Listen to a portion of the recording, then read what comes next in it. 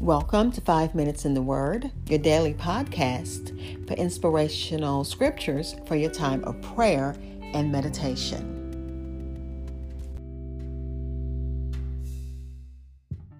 We're concluding Proverbs chapter 28, looking at verses 20 through 28 in the New International Reader's Version. And happy Cinco de Mayo to everyone. The scripture reads, "A faithful person will be richly blessed, but anyone who wants to get rich will be punished. Favoring one person over another is not good, but a person will do wrong for a piece of bread. Those who won't share what they have want to get rich. They don't know they are going to be poor. It is better to warn a person than to pretend to praise them. In the end, that person will be more pleased with you. Anyone who steals from their parents and says, 'It's not wrong,' is just like someone who destroys. People who always want more stir up conflict, but those who trust in the Lord will succeed. Those who trust in themselves are foolish, but those who live wisely are kept safe. Those who give to poor people will have all they need, but those who close their eyes to the poor will receive many curses. When those who are evil take charge, other people hide. But when those who are evil die, godly people grow stronger." Again, Proverbs chapter 28, verses 20 through 28 in the New International Reader's Version. And this again is warnings and instructions from Solomon. And the commentary is titled, "The Blessings and the Courage of Wisdom."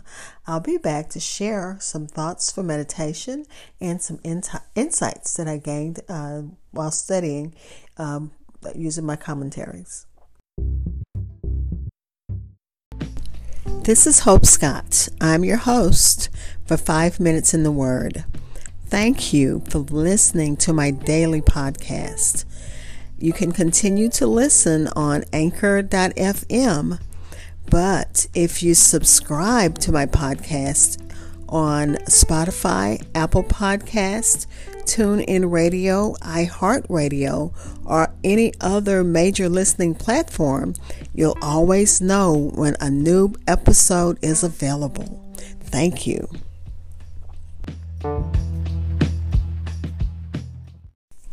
Again, this is Proverbs chapter 28, verses 20 through 28 in the New International Reader's Version.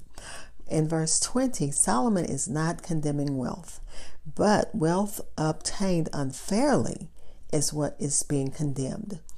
More than likely, the person that hastens to get wealth is probably willing to cheat or compromise to gain wealth.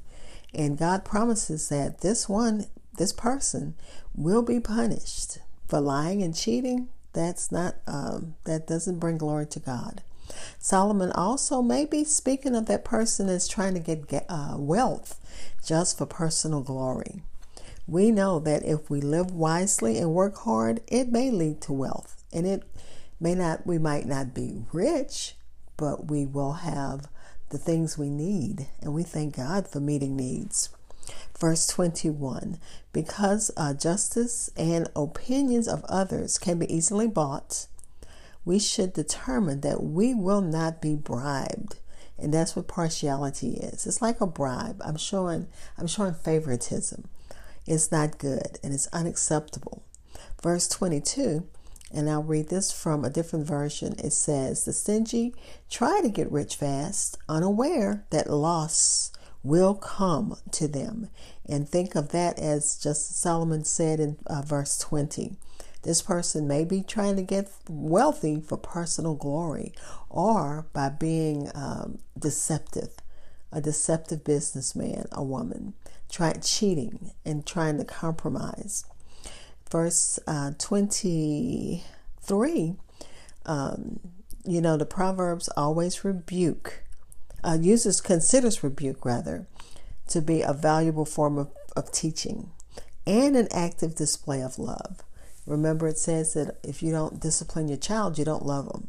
And that's rebuke. That's chastising. That's you're not criticizing them. You're telling them what's wrong and what's right.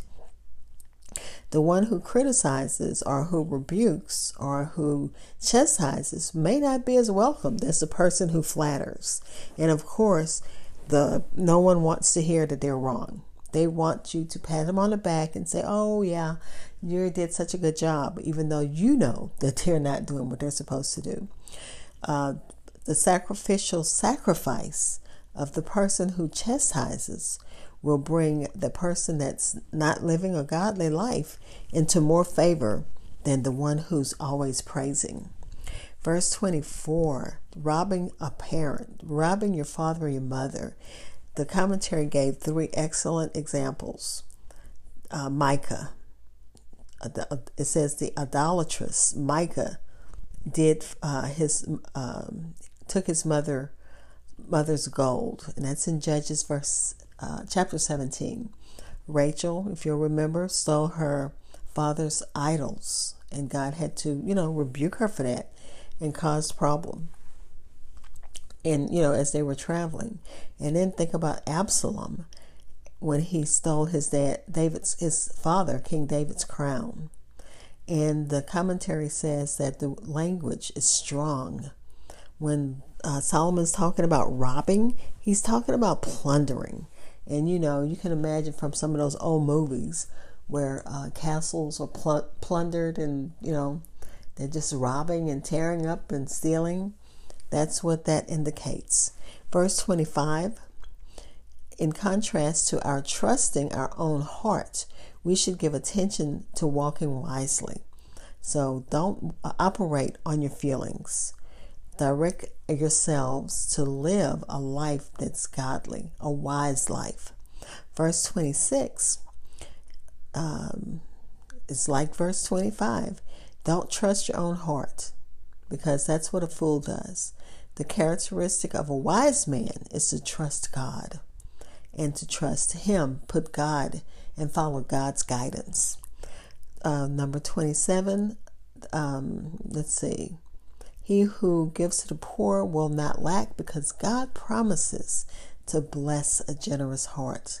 And we've seen that, especially in this pandemic, as people have opened their arms and opened their wallets and opened their pantries and fed those who are in need. And it's like God restores 100-fold. And we thank God for blessing those who bless others. In verse 28, it says, with the rising of the wicked, humankind will be hidden.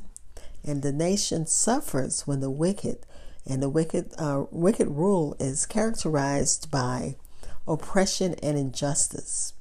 And you think about, I don't want to be political, so I'm not even going to go there. But when the wicked, when they're out of power and the righteous are in power, then righteousness increases. When the wicked and their influence is gone, the righteousness will increase along with their influence.